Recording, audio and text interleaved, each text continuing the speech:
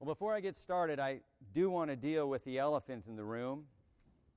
The elephant happens to be sitting on the front row right here. And the reason I bring this up is because I've been told by a few people that when I speak, that there are a few things that either I say or maybe some gestures, just for whatever reason, but it reminds them of my father when he speaks. And actually, I suppose that after watching someone for 58 years, you'd pick up a few things by just osmosis maybe, or subconsciously. Maybe there's something coded deep in the DNA that says, when you say this, do that. But actually, several years ago, I was speaking, and afterwards, a couple came up to me, and a man, he had a book in his hand, and we chatted for a few minutes about what I had said, and then he said, well, I just really have the one more question, and it's, why don't you look anything like the picture on the back of your book? And of course, it was his book, and I had to tell him, I said, well, actually, that's my father, and to be honest with you, I am way better looking than he is. And I imagine that little quip probably cost me about half my inheritance, too, so... Anyway, in the name of the Father, and the Son, and the Holy Spirit. Today's gospel lesson is the rich man and Lazarus. And actually, without having worked at all with my father and his homily last week, I really felt like this tied in a lot to what he said last week. Now, if you remember, he talked about the plan. And the plan actually was set forth before anything else was done. The plan was that God was going to create a creature that was like him in his image and likeness. And of course, the plan took everything into account, including the fact that the Son of God had to become incarnate and suffer and die and be raised again to save us. Now, you recall last week there were two things that my dad brought up in his homily that were things that make it difficult for us to be able to work as part of this plan. Do you remember what those were? I had to go back and listen to it too. But they were deceit and passions. And I see that throughout this gospel reading today. And before I get any further, let me make one clarification. And it's the word passion versus the word passions. And I know sometimes we struggle a little bit with that, and the fact is that we need passion in our lives. We need passion as we pursue God. We need passion in our families as we take care of them. But what we don't want to do is let those things become between us and God, to where they become those passions and the things that do separate us and keep us from being able to work with God's plan. So I just want to make sure that we understand passion versus passions with an S on the end. So back to the gospel lesson today. I remember this as a Sunday school lesson many, many years ago in Atlanta, Georgia. I remember the flannel board. I remember the rich man. He was kind of this guy. He had the beard and kind of big. He's probably fat, as I remember him, wearing a purple cloak.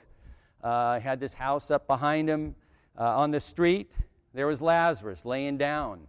And Lazarus was in pretty bad shape, even in the flannel board picture of him.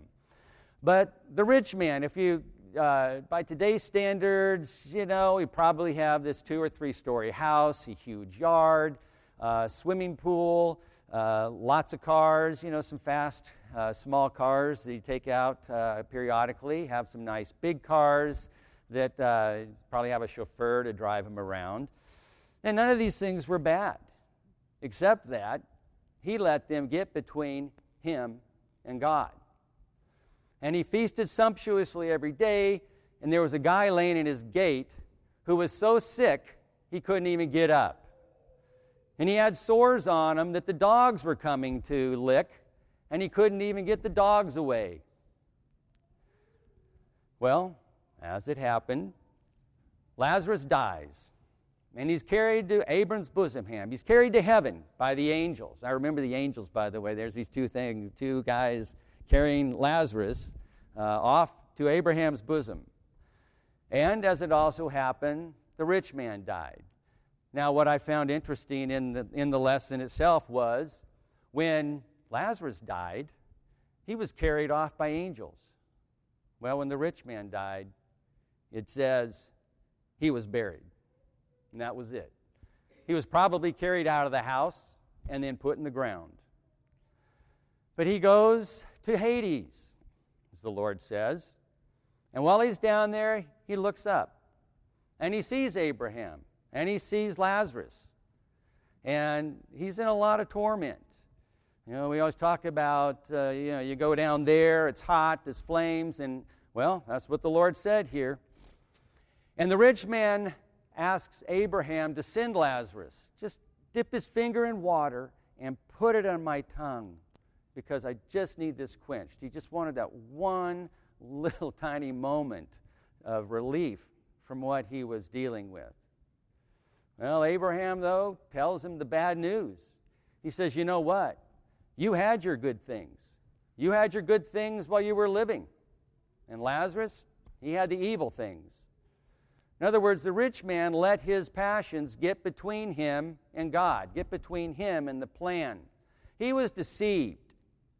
I'm sure he had been told that he was a fine, upstanding citizen, an important person in the community. The Lord had gone into that depth when he was telling the story. And Lazarus was a beggar.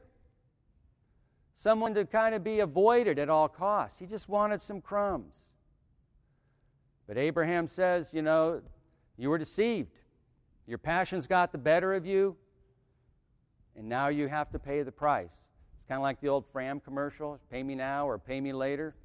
Well, he was paying now because he didn't pay earlier. But then Abraham doubles down and says, you know what, even if I wanted to, I couldn't. There's this chasm between us.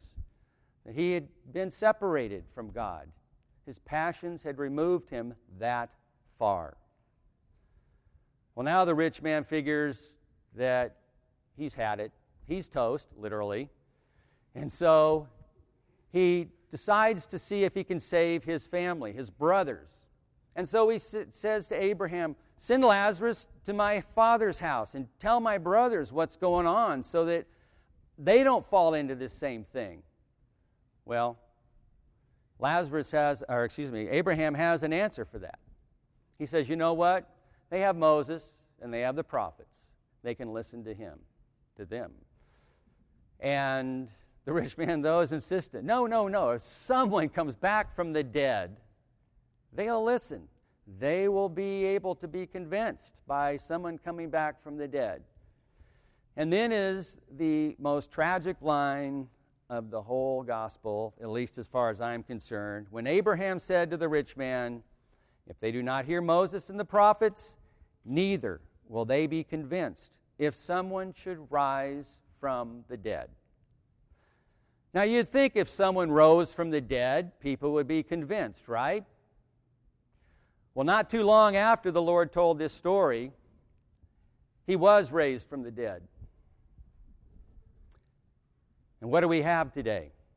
We still have deceit and passions that are separating people from God because they don't believe it. Even someone who was raised from the dead. And so the encouragement today is passions, deceit, these things that keep us from pursuing the plan that God set out for. They get between us and God. And sometimes it is hard. Sometimes it's Lazarus with sores and unable to get up.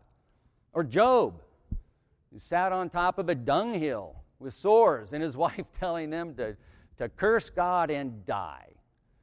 And I hope none of us has to go through anything like that. But we need to war against it. We need to not put it off, because it was said last week, the kingdom of God is at hand. And don't think that, well, I can put this off in next week or next month or next year. I'll deal with it. Deal with it now. That's the deceit, is we can put it off. Don't let those passions get between us and God and the plan that He has set out for us. And let us believe in the one who did rise from the dead, and may He have mercy on us all.